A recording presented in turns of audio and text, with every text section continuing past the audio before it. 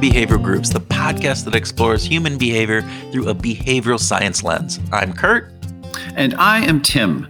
We like to explore why we do what we do with researchers, authors, and practitioners in a conversational setting in order to bring those insights to you. Oh, and we usually mix in a bit of music with this too. So while we have always mixed music with behavioral science, we have not interviewed an actual full-time musician on the show until today. I would say she's just a bit more than just a musician. In fact, I might call her a polymath, a Renaissance woman, a pansophic human being, a groundbreaking, rule-bending, multi-talented individual who can't be tied down to conventional labels or characterizations. So there. Wow. All right. So you obviously picked up on her ability to use language in ways that not many of our guests could match. And I would have to agree, there is no way that I would ever describe her as just a singer. So, of course, we're talking about our guest on this episode, and that's Dessa. Dessa is a singer, rapper, writer, speaker, science and philosophy connoisseur, podcast host, and ice cream flavor inventor. You know that. Yeah, I know you know this, Kurt, but I've got to tell you that Dessa's Existential Crunch ice cream, it's made up of creme fraiche brown sugar ice cream with Jameson Irish whiskey, Disaronno amaretto liqueur, and a cashew and praline pecan brittle crunch. Oh man, that is ice cream that packs a punch, baby. Yeah, well, you gotta love ice cream, right? So Dessa has made a career of bucking genres and defying expectations. Her resume as a musician includes being part of the Doomtree Collective, as well as a lot of solo artist work, performances at Lollapalooza and Glastonbury, co-compositions for 100 voice choirs, performances with the Minnesota Orchestra, and top 200 entries on the Billboard charts. She also contributed to the #1 album, The Hamilton Mixtape. And as a writer, she's been published by the New York Times and National Geographic Traveler, and she's published a memoir and essays called My Own Devices. Fantastic read, and has 2 additional literary collections that she's published. Yeah, now she's the host of a new podcast that explores why we do the things we do called Deeply Human. That tagline sounds awful familiar, Tim. Where might have I heard that before? Why we do the thing? I don't know. I can't. It's just not quite connecting there. Well, her new adventure absolutely relates to the work that we are doing on this podcast, and that is exploring why we do what we do with a behavioral science lens, albeit she does have the backing of the BBC and American public media, so maybe not quite the same. That's kind of nice to have the backing of the BBC and American public media, right?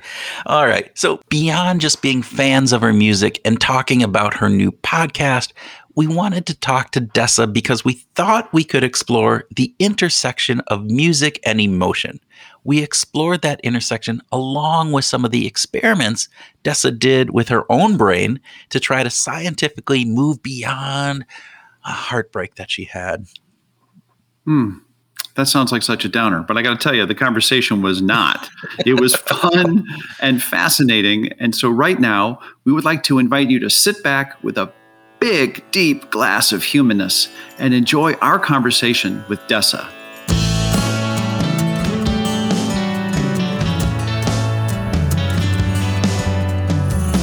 Dessa, welcome to Behavioral Grooves.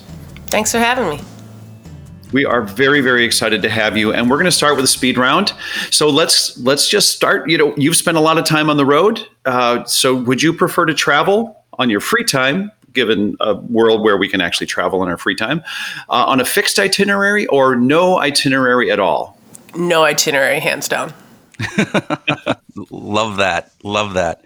All right, Dessa, do you prefer coffee or tea? Coffee. That was fast. Good. Wow. There seems no delay there, right? Yeah. Do you think we need a word for the deep sense of personal loss that comes with the approaching end of a TV series that you've been binge watching? I think it's called parasocial anxiety. Parasocial breakup. There you go. Breakup? Is that what it is? Okay. Yeah, it's a parasocial relationship that you have with those characters that aren't real, and so it's a breakup when that ends. But yeah, that's. I know you tweeted about that a little while ago. So. Yeah. Yes, that was good. Thank you. All right, Dessa. Would you rather host a podcast about music or a podcast about how science can help explain the human condition? I feel like this is an alley-oop. Like the experimenters are in fact my Confederates on this one. I love my career as a musician, but I really like talking about science. And you are going to do that. You have a brand new podcast coming out, Deeply Human, which has the tagline, Why We Do the Things We Do. So can you tell our listeners a little bit about that podcast and what it is? Yeah, it's driven essentially by the motor of curiosity. And in every episode, I talk to a few researchers and experts in their field, really across disciplines, to try to explain some facet of human behavior. And then I do my best to communicate with those experts in a way that kind of nudges them off the standard interview script if I can. So I do a lot of social media lurking to figure out have they got kids, what do these people like as people, And I think culturally we have sort of a regrettable partition between science and the rest of the world. But really science is a daily practice. I'm looking right now, let's see, at 3 yellow roses on my table that are all dead. And I don't know why. Do you know what I mean? So next time I'll try to put them in a bigger vase and see if that helps, or put them closer to the window. That's science. That's using observed data, right, to do a series of tests to try to achieve better results. And I think in our society we imagine that science is relegated to these hermetically sealed rooms where dudes in white coats run around with Bunsen burners and beakers. And so anything I can do to relax that partition, I'm interested in, because I think that better understanding ourselves can help us make better choices. And it's just a more interesting way to live. I agree with that 100%. And Alan Alda is actually doing he has a podcast that is trying to take scientific and bring it into scientific language and bring it into the common vernacular and get scientists to talk to regular people. And it's kind of what we're doing with this podcast is we're trying to take those elements around behavioral science and that human condition aspect and let people understand how they can apply that into their lives every single day. So I know you've interviewed Dr. Barry Schwartz and Dr. Helen Fisher on your first episode, but who else are you getting to talk to? Oh man, it's been a really, really wide spectrum of researchers. It's been fun. So people from all around the world who study what it's like to be conscious and have a sense of self. Who study why we get deja vu and what that might mean. Yeah, what does that mean about how our memory works, if anything?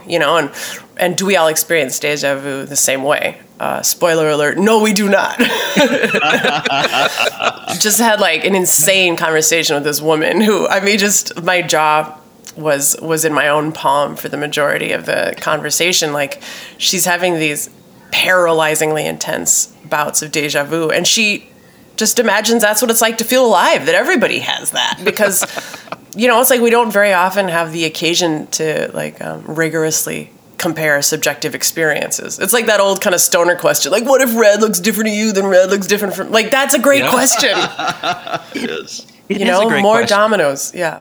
It is a great question. Tim, a long time ago, helped me discover that I have a condition called aphantasia, which is that I have a blind mind's eye. So when most people close their eyes, they can picture things in their head. When I close my eyes, it's black. I just kind of get, fragments of things. And I thought that's how everybody was. And it wasn't until we had some conversation about it. So it is those weird little things that if you pay attention and you notice, those are fun. Those are really interesting aspects. Wait a minute. When other people close their eyes, it's not black. Yeah, so if you think about an apple, right? If I asked you to close your eyes and think about an apple, what do you see? I mean, technically I see blackness, but like appleness comes to mind. I know, I know the shape of it, but I don't see the shape of it. Yeah, so it's interesting. You should go out. There's some tests online that you can go out and see if you have aphantasia. It's about 3%, 3 to 4% of the population is what they say it is. And so there's some tests around it and very different things. Actually, one of the guests that we're hoping to have is one of the leading experts on this. So cool. Yeah. Anyway, we digress, which is what we do. That's exactly what we do. Yeah. So Dessa, I'm curious about like the bridge into podcasting. We got a preview. Just spoiler alert for listeners. We did get a preview of what your first episode's like. And it was so cool because it was so you. Like there was nothing about that, what we heard that wasn't you. And so this high degree of authenticity comes through. It was super cool. Were you intentional about that? Was it like, okay, I really like, I want to make sure that I stay really true to me or stay true to this sort of persona or self-image? How did you go about that?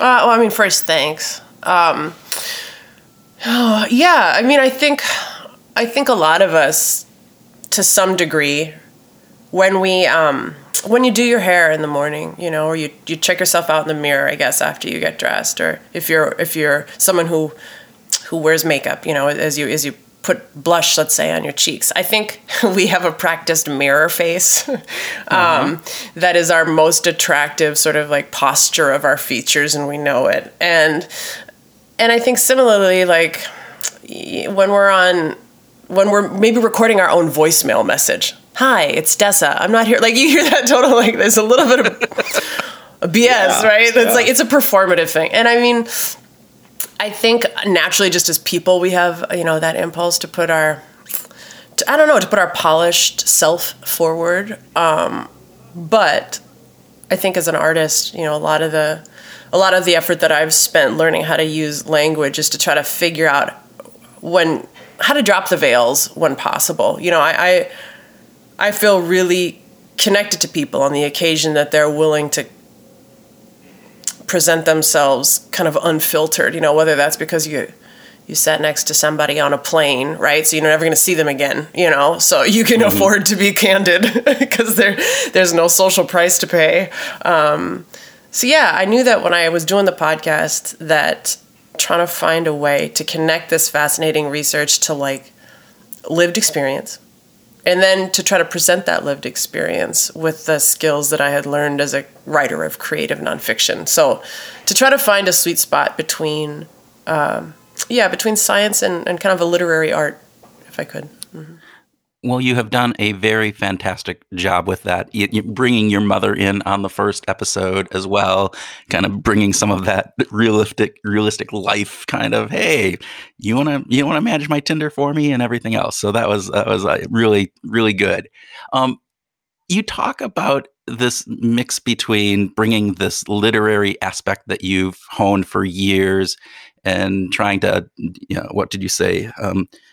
Get rid of the veil. And you do that, I think, a lot with your lyrics as well. And one of the things that we wanted to talk to you about is this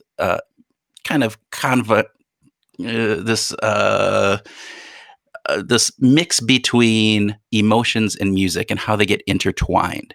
And for your perspective, do you think, how do you think music and emotions get intertwined?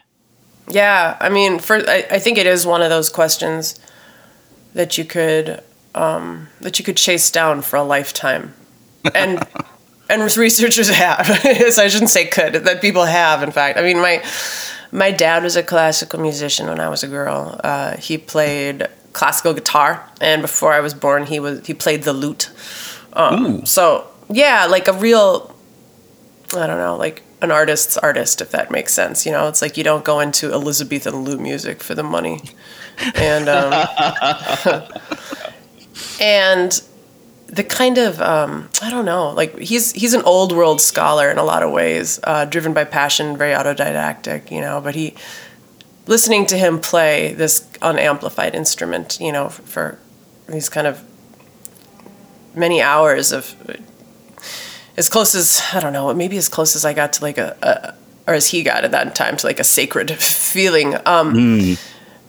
Even him, who took the thing so seriously, and his instrument was so precious, and when you open the case, it's a really distinct smell coming off the wood and the kind of soft fabrics that protected it.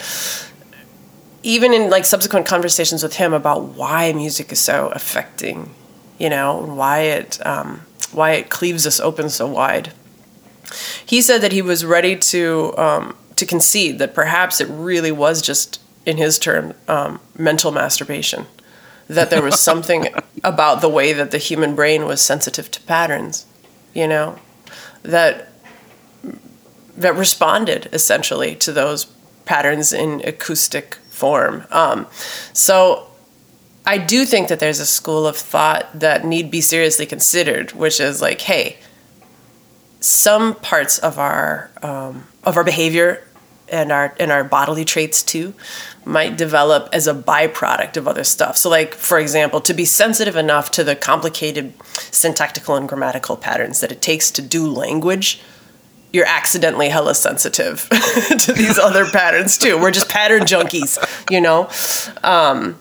I do think that that's one way, that's one answer to be considered. And on the other hand too, we've got these ideas about what it takes to synchronize human behavior, and how a sensitivity to music might have, if we were to look at it from kind of an evolutionary perspective again, maybe that sensitivity to music helps us synchronize our work, helps us synchronize our wars, helps us synchronize our movements. And then, of course, the lullaby stuff. Is it a self-soothing thing, Does it have to do in some ways with, like, our preference against the wire monkey? Mm-hmm. Yeah. Well, and when you talk about synchronizing, just to clarify, is that a synchronicity with or synchronous experience with other people, or just within ourselves? The way that I was using it in that sentence was with other people as a social tool, but you might well be referencing stuff that I don't know anything about. I think music making as a self-soothing tool, I can imagine that. As far as, synchronizing, I was thinking about, in a modern context, I guess, like, what is the drummer boy? Why on earth would you put a little kid with a drum in a war? Because it's helpful, not only to rouse passions, but it might be helpful to synchronize footfalls.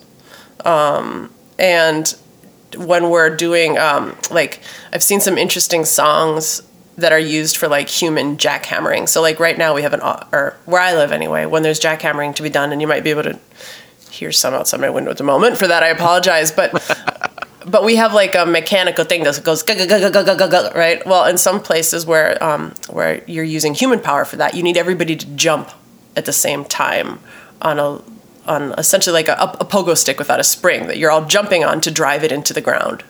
And so there are some good songs that you can do at speed to help everybody jump at the right time. That kind of stuff. The labor syncing. Mm-hmm.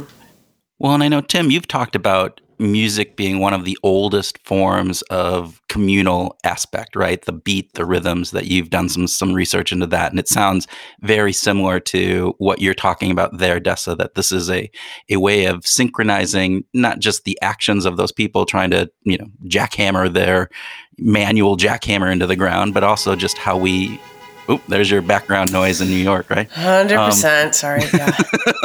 It's a podcast. That's what this is all about. It's good. Real, yeah. But there's this aspect of the synchronization with the others around you that just draws you together. And I think it's a really interesting concept that music has this emotional bonding capability.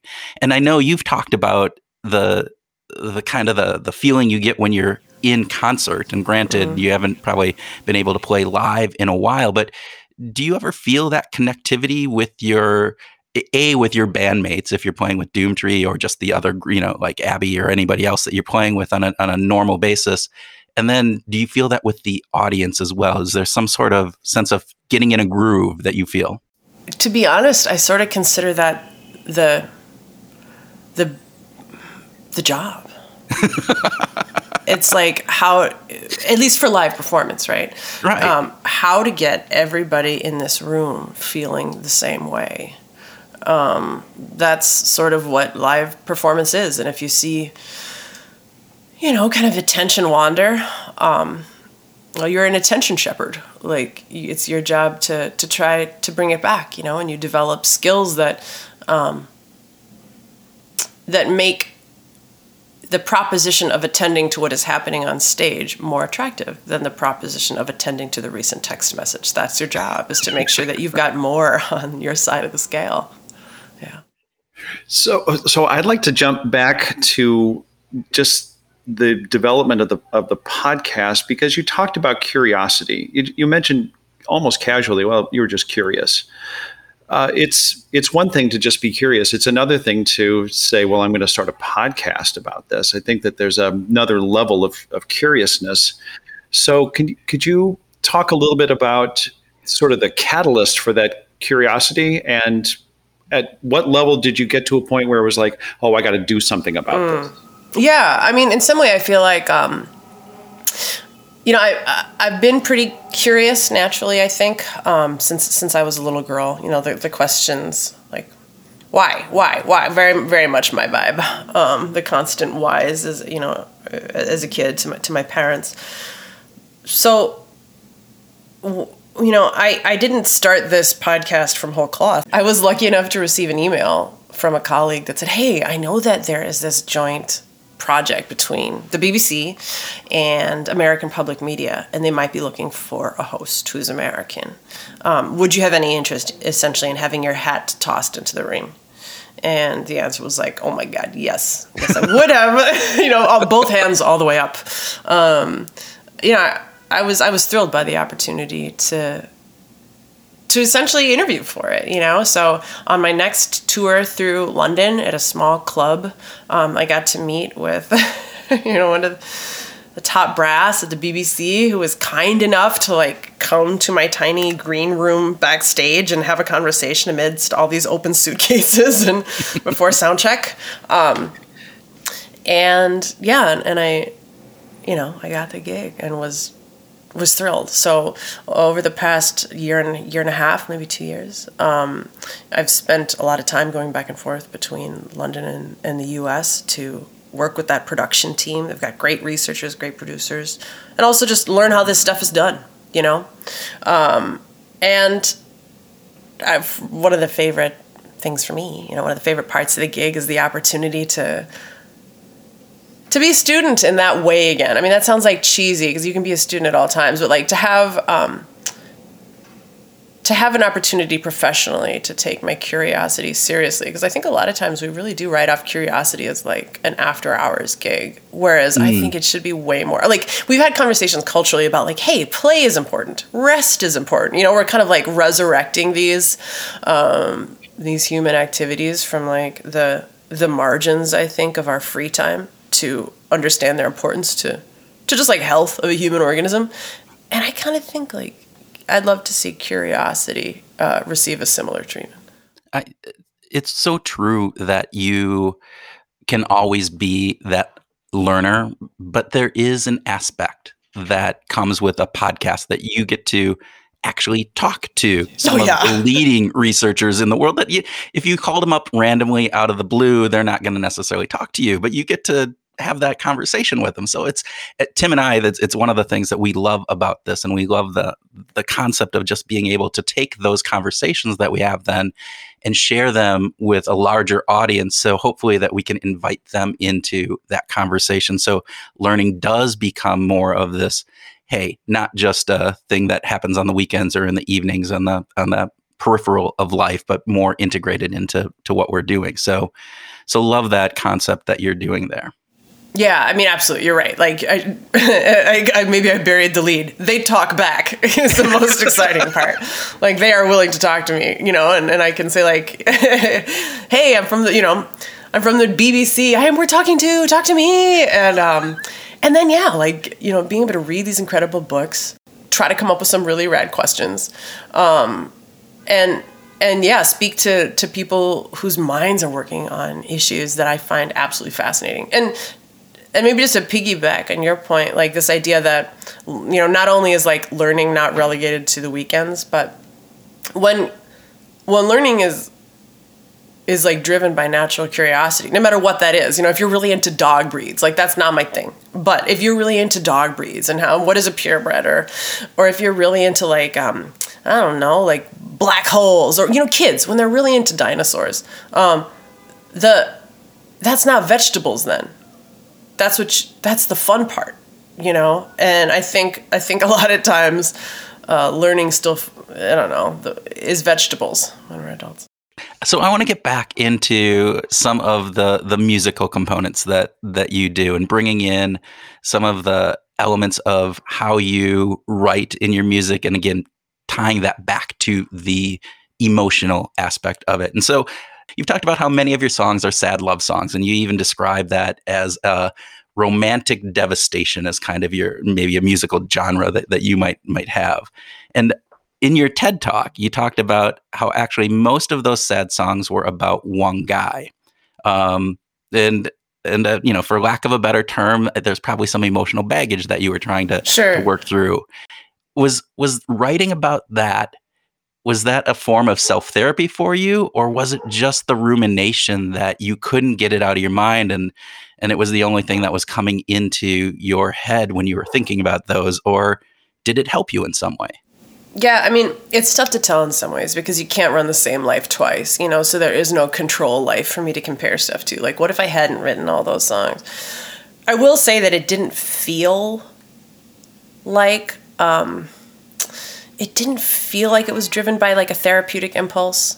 But I've had friends check me on that, to be honest, too, and or ask me to at least reconsider it. But I will say that, and so in some ways you might hear, I don't know, like a superciliousness even, but I take like art writing real differently than journal writing, if that makes sense. It's like, I have a journal, Yeah. I don't need, it would feel strange for me to subject strangers to my journal because what I would ask of a journal isn't necessarily like, I don't know. It's self-interested, right? Whereas when I'm making art, my only objective is not to purge myself or make myself feel better. It's to try to forge connection. So it's like in the same way that if I were having the conversation with you guys, right? And I don't know. And I'm talking on and on about like baby pictures or something. Like, you don't know this person. Do you know what I mean? And we've all probably been in conversations where people are like perhaps demonstrating an inadequate regard for our attention.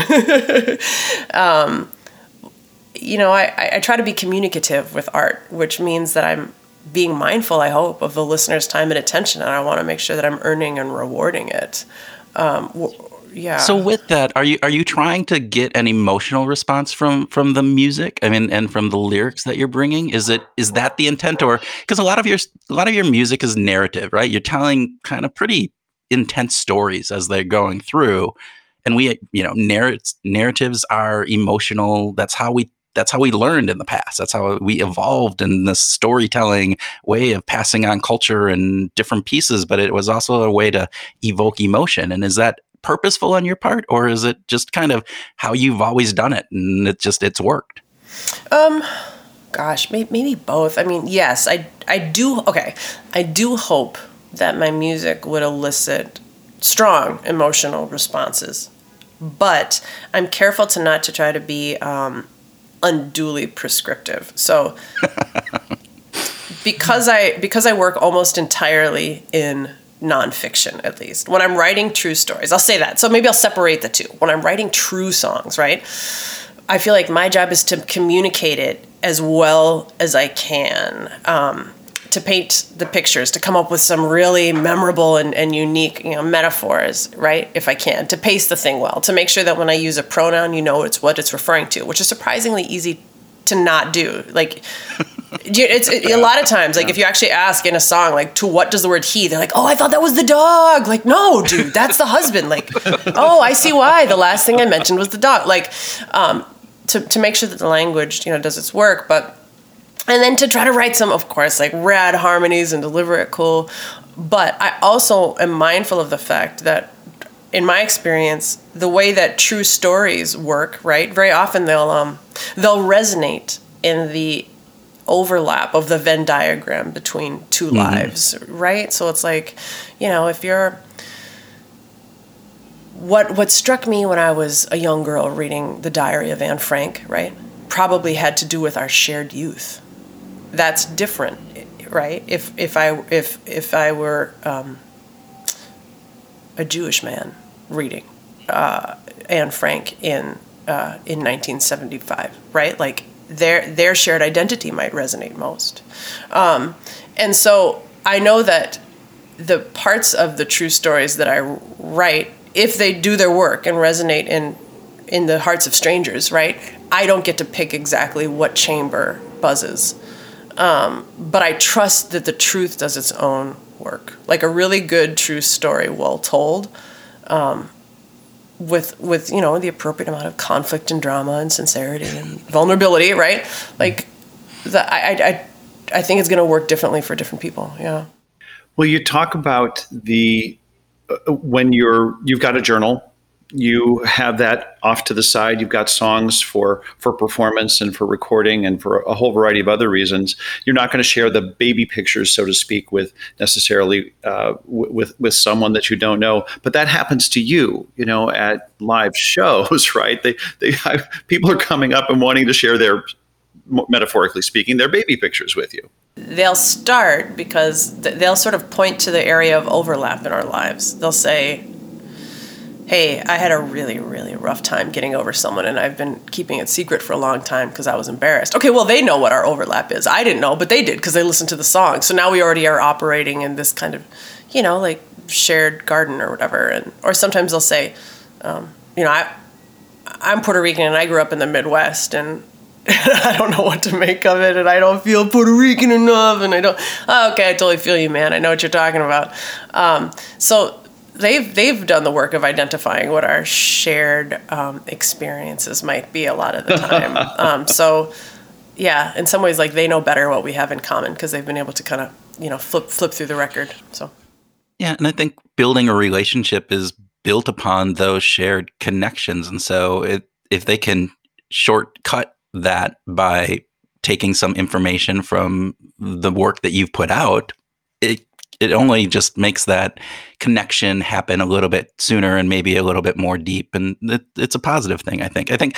So I want to get back to another piece of your work. And you wrote about this in your essays, Call Off Your Ghost, which describes a little experiment that you did on yourself. And again, it was based on some insights from Dr. Helen Fisher, and I'd love to hear about your, now having had that chance to talk to her. I wonder how that is. But you used an EEG and an fMRI in some of your fans helped out. Can you tell a little bit for our listeners about what that story is? Yeah. So, as you mentioned, I'd had this, I had just a really protracted, romantic relationship, and then this sort of gray area between dating and not dating, and then just feeling heartbroken about it all. And it just seemed to be lasting a lot longer than it should. I mean, nobody I don't think who's an adult hasn't had their heart really broken. But it was just staying broken for a really, really long time. And then all of a sudden it was just this is a slice of this is not insignificant anymore. This is now a part of my time on earth. I've spent heartbroken over the same person. This feels like a problem, and it doesn't feel healthy. And I don't like the fact that because I'm ruminating on it, maybe it's limiting my art, which I take so as soon as it was touching the art, so I was oh my God. Oh no. Yeah, exactly. And so I was okay, well, what if I undertook this as an artistic project and a science project, essentially? If I were to zoom out and say, well, how does a woman fall out of love if she's determined to? Is there anything you can do? I think a lot of our approaches right now are sort of passive. You do your best to spend the time in a healthy way waiting for yourself to heal, right? You hang out with other friends, you get sleep, you invest yourself in your work, you whatever, meditate, you do hobbies. Okay, well, it wasn't gone yet, and I was doing as good as I can on that stuff. So I I decided to research about what is happening to a body and a mind when it's in love. And all sorts of things are happening to a body and a mind when it's in love. There's going to be signatures in your hormones and in your pulse rate potentially, when you're around the person who excites you. But also, I wanted to know, like, what's the neuroscience that we know about love? I mean, we know that some substances, some chemicals essentially, like oxytocin are involved, maybe vasopressin as well. But in studying, I kind of stumbled in my research upon this TED Talk by Dr. Helen Fisher, who had really studied the neuroscience of love. So she's talking about which neuroanatomical structures are involved. Some at the front of your head, anterior cingulate, and the caudate, and the VTA, the ventral tegmental area, and I was fascinated by that idea. It just hadn't really occurred to me that there might be particular structures that were really associated with our subjective feeling of love, Mm-hmm. And so after learning about her work, I thought, okay, well, if that's how the brain behaves when it's in love, like, is there any way to change that brain's behavior to fall out of love? And so I started just doing some research of my own into neurofeedback, which is, as you said, it's an approach that is designed to use EEG or QEEG technology. So if you imagine like people with a lot of little sensors like stuck on their scalp, like in the movies, and then wires coming from those sensors. They don't go into your brain. They're just measuring the electricity through your skull and scalp, essentially, to figure out which parts of your brain are most active in any given moment. And neurofeedback is sometimes used as an intervention for people who might have like a behavioral issue that they're trying to ameliorate that might be associated with like autism. I think it's also used with it is associated also with like epilepsy. So I'd wondered, like, if here's this technique, that's being used as a potential intervention to try to change brain behavior, could it be used to focus on the parts of the brain that are associated with romantic attachment? Now, what I wasn't doing is like Eternal Sunshine of a Spotless Mind. I wasn't like, hey, let's do a lobotomy. And I wasn't like, hey, can we wipe out all memory of this dude? In some ways, it's just like, okay, yes, like if you want to be stronger, or more flexible, you go to the gym and you stretch. Does that last forever? No, you have to stay going to the gym and stretching, So like, are there any mental exercises or mental interventions that I could undertake? That might help me get over this dude. And so I just really quickly want to say a shout out to the two primary researchers and scientists who I worked with. So the first one was Penny Jean Gracefire. So she was the person who worked on the neurofeedback with me. And then Dr. Cheryl Ullman at the University of Minnesota. She did the fMRI stuff. So that's when for people who can't quite picture it, it's like that sort of tube that you'd be like gurneyed into, that you'd be wheeled into, where then you can see like a picture of your brain, and you can see all the swirling colors superimposed on it that indicate which parts of your brain are active at any given moment. Yeah, and so you had these two people, and you were able to go through and do an fMRI to begin with, and then you go and did some of your training around that brain flexibility as you going to the gym to work your brain out on it, and then got back in the fMRI. And were you able to maybe help in that romantic winterland that you were stuck in?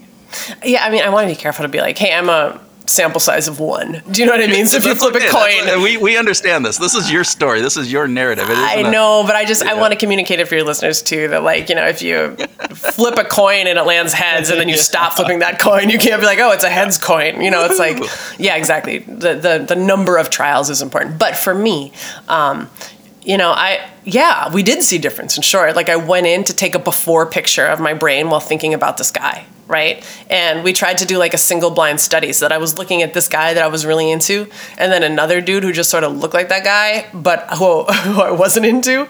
So I was borrowing from the protocol of Dr. Helen Fisher. She had done that was the protocol that she had used when she was trying to figure out how our brains behave when we think about our beloved. So we measured the way that my brain responded to like cute guys who looked similar, but only one of whom, I was actually in love with. We recorded that data. The data was very strong. So when I was looking at the dude I liked, the researcher could guess right away who was who. So they were like, I'm pretty sure it's, dude A is the dude that you're into. And we used several photos of each of them to make sure it wasn't a response to a photo. Wow. And then I went away for several weeks and I did I think 9 sessions of neurofeedback. And I went back into the fMRI, right, to revisit those pictures and to see if my brain was still responding in those areas in such a strong and selective way for this dude. And the response was, in my brain, markedly muted. It did not jump in the same, like, puppy-ish way that it had in the first trials. Did I feel better? Yeah, a little. Was my honest response. I did a little. I mean, I still had all the same memories, and in some ways, the way I've described it in the TED Talk was like, I had all the same feelings, which after a long and hard relationship are myriad. Love, tenderness, jealousy, anger, charity, like all those feelings. But like the good ones had risen to the surface, and I just wasn't so. Wasn't so fixated, I guess. I wasn't so compelled in the same way. Yeah. Sometimes we ask our guests in the speed round, would you prefer to have dinner with a musician or an athlete? Most of them say musician, but I got to say, you are the poster child for why the answer should always be musician. Oh, very kind. Okay, but what's on your playlist right now? What are you listening to? Like music-wise, you mean? Yeah. Or just generally? If we were to construe playlist as music, yeah. Okay. Well, I'm doing the podcasting thing lately. Okay, like I like some vocal music from faraway places. So let's see the Bulgarian London Choir. They're pretty rad. And then I was checking out some releases from my home state and my hometown of Minneapolis. Lady Midnight. Lady Midnight. Cool. Put out some rad stuff. And the artist Mayada on Instagram does some really cool piano performances where she takes requests. So I try to catch those too. Very cool. Well, we are Minneapolis based, so we are definite hometown people here. So, and we always so part of Behavioral Grooves is Tim and I misunderstood. We both agreed on the name right away, but we both misunderstood. We had different things on it.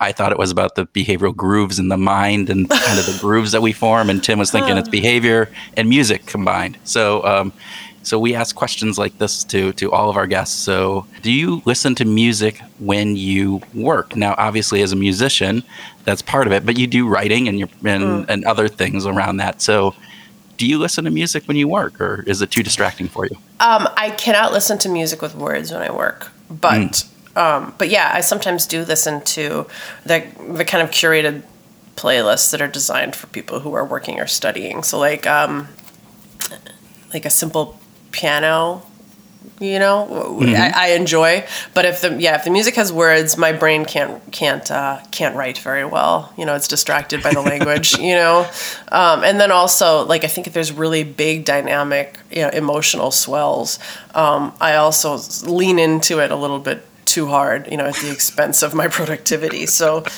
Yeah. Well, if you could talk a little bit more about that, because I think this is a particularly interesting to talk to you about, is because you sort of know the nuances of music, right? So when you say that you could listen to sort of simple piano music, could you just expand on that a little bit? Like, how simple, does it need to be? Is it like smooth jazz kind of stuff, or Yeah, sure. So maybe like an Eric Satie or a Jan Tiersen. So you're talking about maybe like one person at the piano as opposed, and there's maybe sort of like a monodynamic to it. So it's not these huge, like really fast, hyper percussive, like anything that's really aggro, and has a lot of, I think, like, aggressive percussive elements.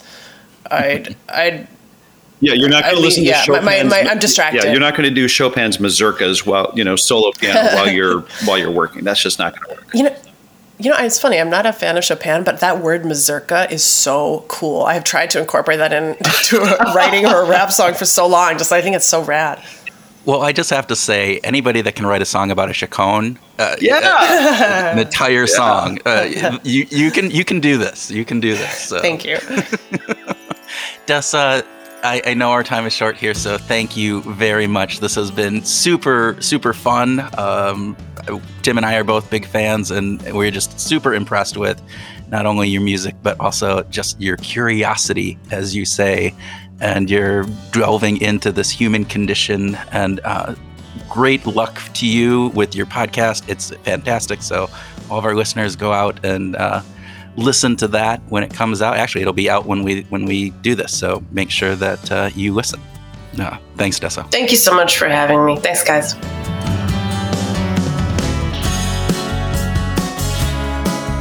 Welcome to our grooving session, where Tim and I are going to groove on what we learned from our discussion with Dessa, have a free-flowing conversation, and talk about whatever else comes into our fanboy brains. Well, my fanboy brain. You're not quite the same level of fanboy as I am. That's because it's really hard to reach your level of fanboyism when it comes to Dessa. All right. So the Latin, it might be the devotium extremis or the devotius groupus that I might fall under in that category.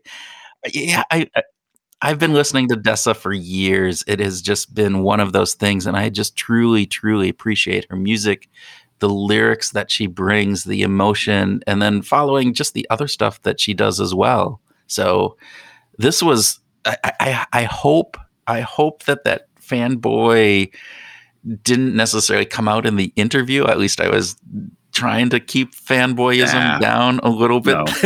No, don't worry about it. But you were being real. You were being you. That was the cool thing. And she got it. Well, that was good. I mean, I truly, it was, we talked about this within the podcast, right? This idea that one of the great things about being a podcast host is that you get to talk to all these really cool people about really cool things. And what could be more cooler for me than to talk with Dessa on this? I thought that was great. So, and you never would have been able to get 45 minutes with her one-on-one if it wasn't for the podcast. So unless I had been sitting next to her on a plane, which I actually sat behind her on a plane on a trip over to Amsterdam on my way to Kuwait to do a conference. And she was obviously flying over to Europe to do some concerts over there because Abby Wolf was with her. And I forget who else, but I was sitting about 3 or 4 rows behind her. See, that's the fanboyism. That's kind of scary, isn't it? No, it's not scary at all. What would have been scary is if you would have said, "Do you remember me on that plane to Amsterdam? I was like 4 rows behind you." That would have been scary. But again, I was at that point, I was too scared to even go up to her, after the fact and just say, "Hi, Dessa, I'm Kurt. I'm a big fan." Blah blah blah. But no, But hey, we can talk to her for 45 minutes on the show. It's fantastic. I love it. And by the way, my fanboyism even grew a little bit just because I thought, just because she dropped this gem. And it was this thing that I think probably most people in the interview probably passed over. Maybe this is just me being, super fanboy, right? And picking up on all these little things and just kind of going, oh, I love this even more. But she had this comment called where she said preference against the wire monkey. Yeah. And it was in relationship to the conversation that we had about music being synchronous and pulling people in and the emotional side of it. And it was just this at the end of a sentence that she brought this in. And if you didn't catch it and you didn't understand what she was talking about, you just go, wire monkey, what does that mean? Oh, that's just some weird, lyrical wording. It refers back to Harry Harlow, who was a social psychologist back in the 50s and 60s. And he put these baby monkeys into cages without their mothers. And they had a cloth monkey that didn't give any subsistence versus a wire cold caged monkey that did give sustenance. And what he found is that for the vast majority of the time, those monkeys would be on the cloth because they liked that comfort. They felt there was that need. And it got into a whole component around attachment theory and various different things. And you can say what you want to say about the ethics of what he did with those monkeys, which isn't very good. But just the reference that was just dropped as kind of a sidebar in here. Yeah, bigger fanboy today than I was yesterday. That's all I have to say. Deservingly so, because she's a remarkable woman, and it was really, really fun to talk with her. But let's make sure that we talk about her curiosity and the role that science plays in her life, because she said that science is a daily practice. How about that? Yeah, I loved it when she's talking about the flower, the yellow, I forget what was it, yellow roses on her table, whatever it was, and look, they're dying. So now next time she gets, flowers, she's going to use a bigger vase. And it's this constant exploration of things in our lives. And if we think about it, that's what we do. We grow, we move beyond by exploring and doing little scientific experiments. And I thought that was just a fascinating way of thinking about things. It is she's fantastic with metaphor, right? When she said learning shouldn't be vegetables, like why should learning be such a bad thing? And I think that educators have been working on this for a long time. This isn't a new concept, but it's also really challenging. And we still call out today educators that do a great job of making the learning experience more like eating ice cream than like eating vegetables.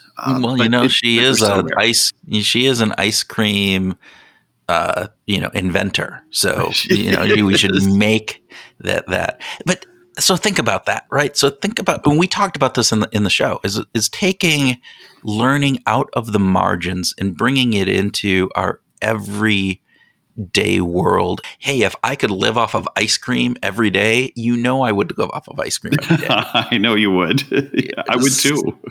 So, I mean, that I thought was fascinating. And I think where I see a element of this is that a lot of podcasts are able to make some of this learning, hopefully we're doing this, making some of that learning that would normally feel like being forced to eat your vegetables into this concept of, nope, this is ice cream. This is a dessert. If we can add some entertainment into this, if we can bring knowledge in a way that is palatable to our taste, then we're getting people more engaged in this. And I think that's what she's trying to do with her podcast as well. And again, from the first episode that we listened to, I think she's done a fantastic job with it. Edutainment is an important way of reaching something that we already want, right? Pew Research has indicated that 80% of personal learners say that they pursued knowledge in an area of personal interest because they wanted to learn something that would help make their life more interesting and fulfilling.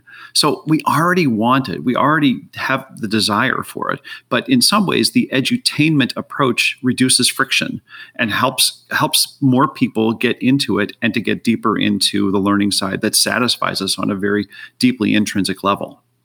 Well, going to that same Pew Research back from 2016 on learning, one of the other interesting pieces from that I took out of it was that 69%, almost 70% of people said that learning opened up new perspectives about their lives, which goes again to this aspect that learning should be integrated into our lives, not on the weekends, not in the margins, because it's opening up these new perspectives about our lives. It's helping us live a more fulfilling life. And so how do you tap into that curiosity?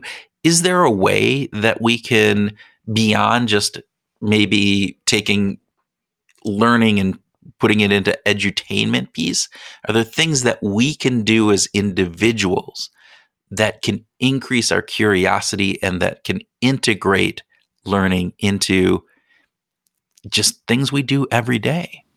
Yeah. Well, doesn't that kind of indicate that even in this turbulent and highly divided world that we live in today, that we still have this desire to learn and create new perspectives in our lives? So but I think the openness is lacking right now. That in the particular phase in the world that we're going through right now, people don't want to be open because it's so tribal and so carefully guarded. And we're kind of missing out on this part of us that really wants to learn new perspectives, wants to bring fulfillment and interest to our lives in deeper ways. We're kind of cutting ourselves off, sort of shooting ourselves in the foot, if you will. I love that idea of openness and that it's kind of closed off. It goes back to maybe just a mindset shift.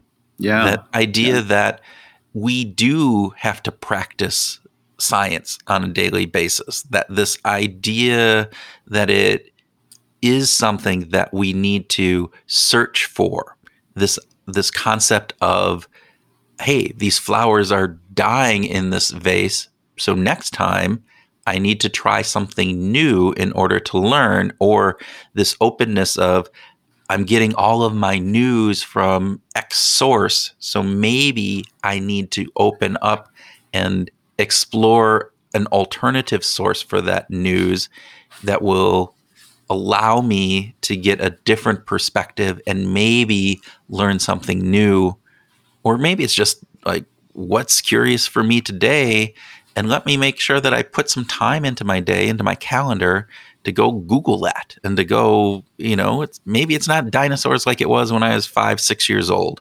But now it's behavioral science stuff or whatever. And I just, on a total aside, sorry, going down this ramp. One of the best Far Side cartoons I ever saw was this 2-panel thing that said, maybe it wasn't 2-panel, but it was a chart, and it said age and dinosaur knowledge, and it like started really low, and then about age 5, 6, 7 it peaked, and then it went down and down as you got older.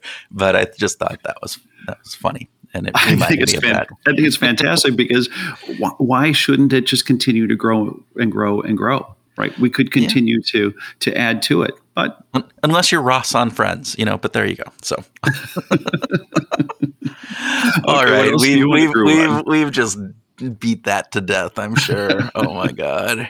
So, all right, I could go on and on and on about this whole conversation because I'm obviously reading way too much into it because of my fanism here. But another piece that she talked about that I thought was fantastic was this lack of our ability to compare subjective experiences, right? Yeah. We can't rigorously compare subjective experiences, quote unquote, is what she said. And that's a philosophical topic. This idea of, is the red that you see the same red that I see? And if I look through your eyes, would I call that blue? Because that's what blue looks like to me. But because we all see and talk about things, the way that I describe red and the way that you describe red have then taken on different meanings inside of our brain. And all of these subjective experiences are like that. And I thought that was just again, could rip on that for hours. And yeah, but at the same time, this is one of the reasons that we benefit from science, is to have this large number of subjective experiences can be measured, can be identified, at least, maybe not measured, but collectively we can measure them. We don't, it's not like we know the exact impact of a particular song on one person, any one person individually. But neuroscience has demonstrated that a song makes an imprint on your brain that touches many parts of the brain, right? So that every time we hear that song, that imprint gets called back. That basically that sort of landmass of information from all different parts of our brain comes back. And so over many, many people, over many, many subjects, over large studies, we do know that music is a very powerful emotional tool because of measuring lots of individual subjective experiences. Pablo Ropoles and Ernest Mascarero's recent study, they demonstrated that across a large cross-section of people during the pandemic, music was more healing than exercise, yoga, or sex. So not every single individual, not 100% of the population, but a large preponderance of people believed that music was more healing than lots and lots of other activities. So I think we can collect these individual subjective experiences and potentially make objective observations over them. Well, another piece of this, and it goes back to, or I'll take it back to, me discovering that I have aphantasia, which again, we briefly talked about in here. Yeah. And that was a conversation that I had with you. And it was this whole piece about you remembering where your car was. And I said, what do you mean? That's not how I would be able to do that. And you're going, no, I can see the car and I see where it's parked and this. And I'm going, no, it's just the general image, right? And you're like, no, it's like, this is it. And those conversations that we have with others that explore some of those subjective elements of our lives, I think can lead to greater understanding of ourselves, but also of our interactions with others. So, for instance, because of that, I now understand that, hey, when people talk about seeing things in their brain, they're seeing those differently than how I do. Yes. And that allows me to have a better understanding of people. And I think this is what you're talking about a little bit with the science, but I think it can also happen in our own personal lives by just having that curiosity, going back to curiosity, that curiosity about what do you see in this? What do you feel in these situations? What emotion does this song evoke for you? Those are all conversations that we can have with others that allow us to get a better, for lack of a better word, a better picture in our mind of who that person is. Now, I can't necessarily do that good picture, but that's a side of how this goes. Anyway. And that's another lovely rabbit hole to go down. We always go down these rabbit holes. What are you talking about? All right. What else do you want to talk about, Tim? What else did Dessa do because I could go on and on and on. So what were some of the conversation pieces that you want to group on?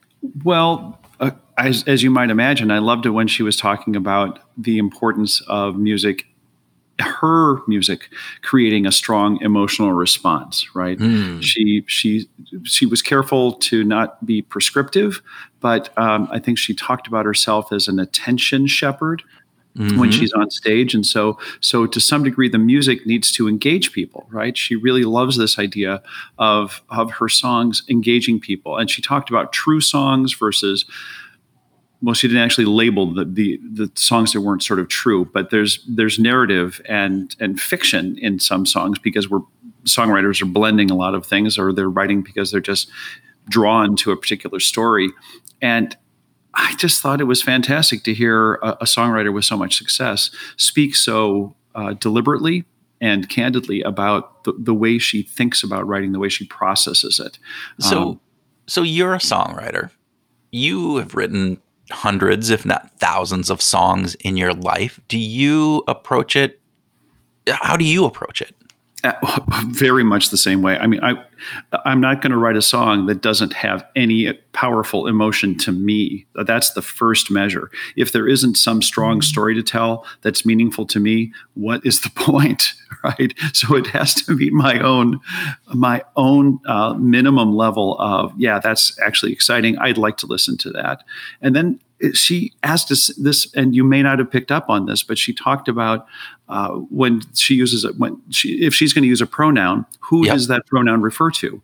And this is an incredibly powerful thing in writing a song, is to think about who is the person telling the story and who are they telling the story about. So sometimes the singer is the storyteller, but sometimes the storyteller is not the singer. The singer is actually a third person removed from the storyteller. And then you have to be careful about who he and she might be, where those pronouns actually apply. And simple grammatical things that obviously she's incredibly aware of and sensitive to are oftentimes overrun and not paid attention to by less successful songwriters. So she gets it right. Yeah, I think so. And I know you do too, to a certain degree. But there's a piece that she said, I'm going to quote. She goes, and again, it was talking about the writing process, and she says, to paint the picture, to come up with some really memorable and unique metaphors. That was what she's talking about, her job. And I just want to go and just say that is one of the things that I love about Dessa is the metaphors and the philosophical metaphors that she brings in, or they're not necessarily metaphors, but the references to old philosophers. So for instance, in her song Fighting Fish, right? So first off, within that song, she talks about an ink test, right? So she brings in this idea of an ink test. And again, she just drops the ink test part in there without going in deeper or anything like that. But all right, the psychological references in there. Then she talks about the Greek philosopher Zeno. And she talks about Zeno's arrow and how, and so again, if you don't know who Zeno is, it sounds cool, Zeno's arrow. All right, that's just a cool thing. But if you actually know, or you then get interested and curious and you go and research it, like I did, you find out that Zeno was the Stoic philosopher who talked about all these various different things, and that this idea of an arrow is one of his famous mind experiments of how arrow is at any one moment stationary and yet moving. And so how does it move if it's stationary? Again, just fascinating things. And she does that with others. I mean, another one that I know that she talks about is Euclid. Right. So Euclid's geometry. And, in one of her songs, she said Euclid's made to be the fool because these shapes are changing. And Euclid said that you can't curve shapes. And again, it's like these deep, like philosophical components that are brought into the music that have a double meaning if you understand some of them beyond just some musical pieces, which I think is fascinating. And I love it when I hear musicians that do those types of things, not necessarily the philosophical, bringing in a philosopher or different pieces of that, but just that idea that you have to think about the lyrics and yet they convey a message that maybe goes beyond the surface level of it. So I agree wholeheartedly, Kurt, that's a really important thing for people who listen to lyrics, right? There's some people who pay very little attention to lyrics, but for those who do, what? Yeah. No, see, this is one of those subjective things. Everybody pays attention to lyrics, right? I wish, believe you me, I wish that everybody paid attention to lyrics, but they just don't. But even titling the song "Fighting Fish" is an interesting connection of two words. Right, it gets us intrigued a little bit. I wrote a song called "I Get Lonesome Too," and not like the number two, but also, yeah.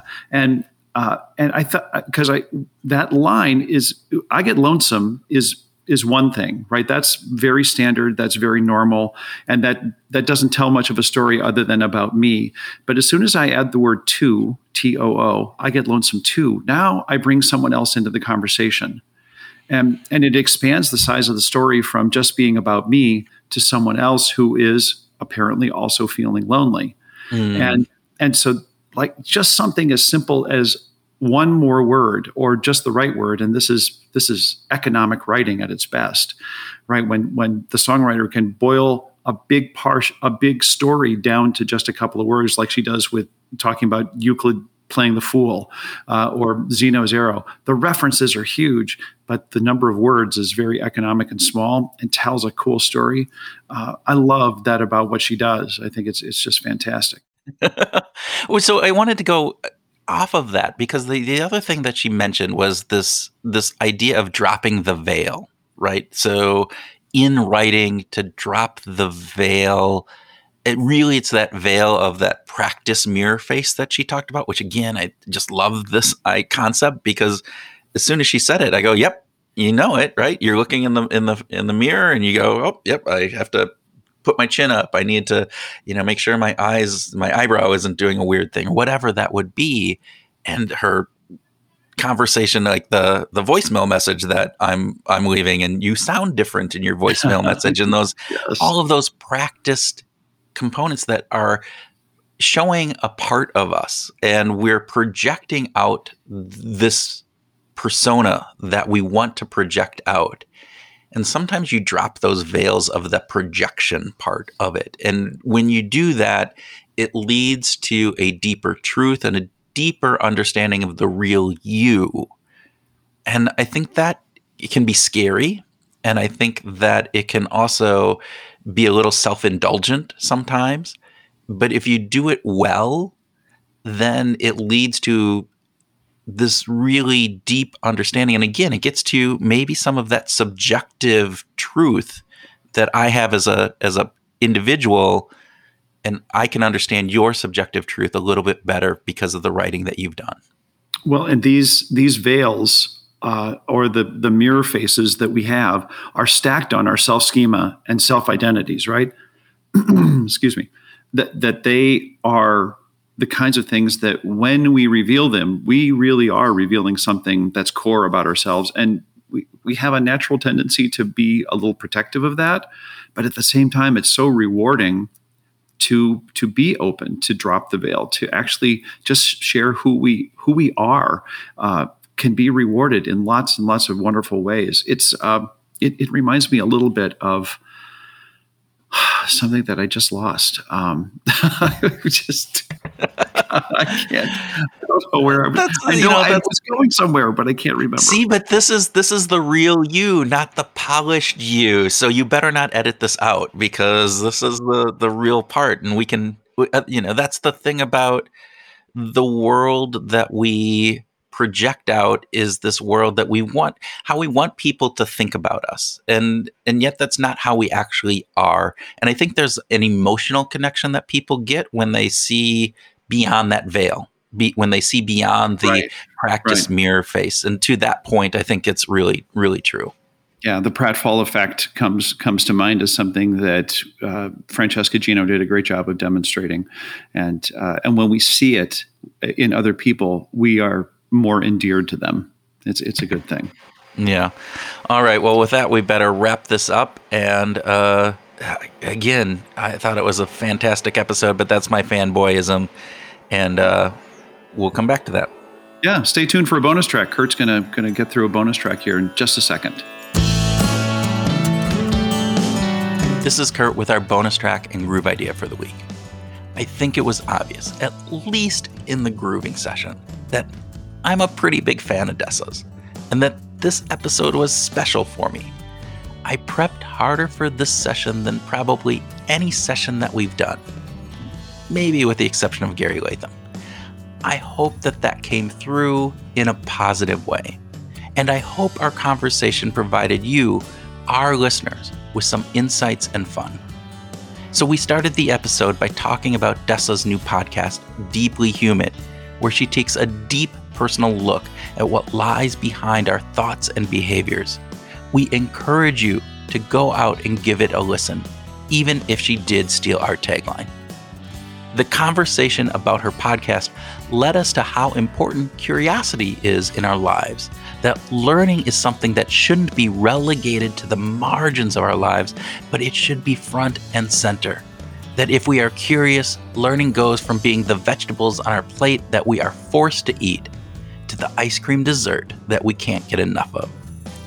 We touched upon the fact that we can't compare subjective experiences, that we will never know if your red is the same as my red, but that science can sometimes help us understand the subjective collective. We talked about how emotions are central to music, maybe that it is even built into our being through evolution. and that music allows us to synchronize with others. It makes us feel connections which may just be an inherent response to our preference against the wire monkey. It gives us comfort. It can provide solace when needed. Music is also a narrative, one that can lead to shared understanding, where the emotion that is being sung about can relate to the emotion that the listener feels, providing a connection and sense of bonding that helps us both survive, possibly even thrive in this world. Dessa shared her experience in self-experimenting on her brain and using neuroscience to rid herself of her lovesickness. While it was only an N of 1, it was a pretty interesting exploration into how our brains process love and how they work. Okay, so now for the groove idea for this week. Listen closely to a song that emotionally moved you. Do you feel the emotion from the music, from the lyrics, from a combination of those two things, or is it something else? Let us know what you find out. Leave us a note on social media with your answer. With that, Groovers, it's time to end our episode with Dessa. We hope that this week you are inspired to go out and find your groove.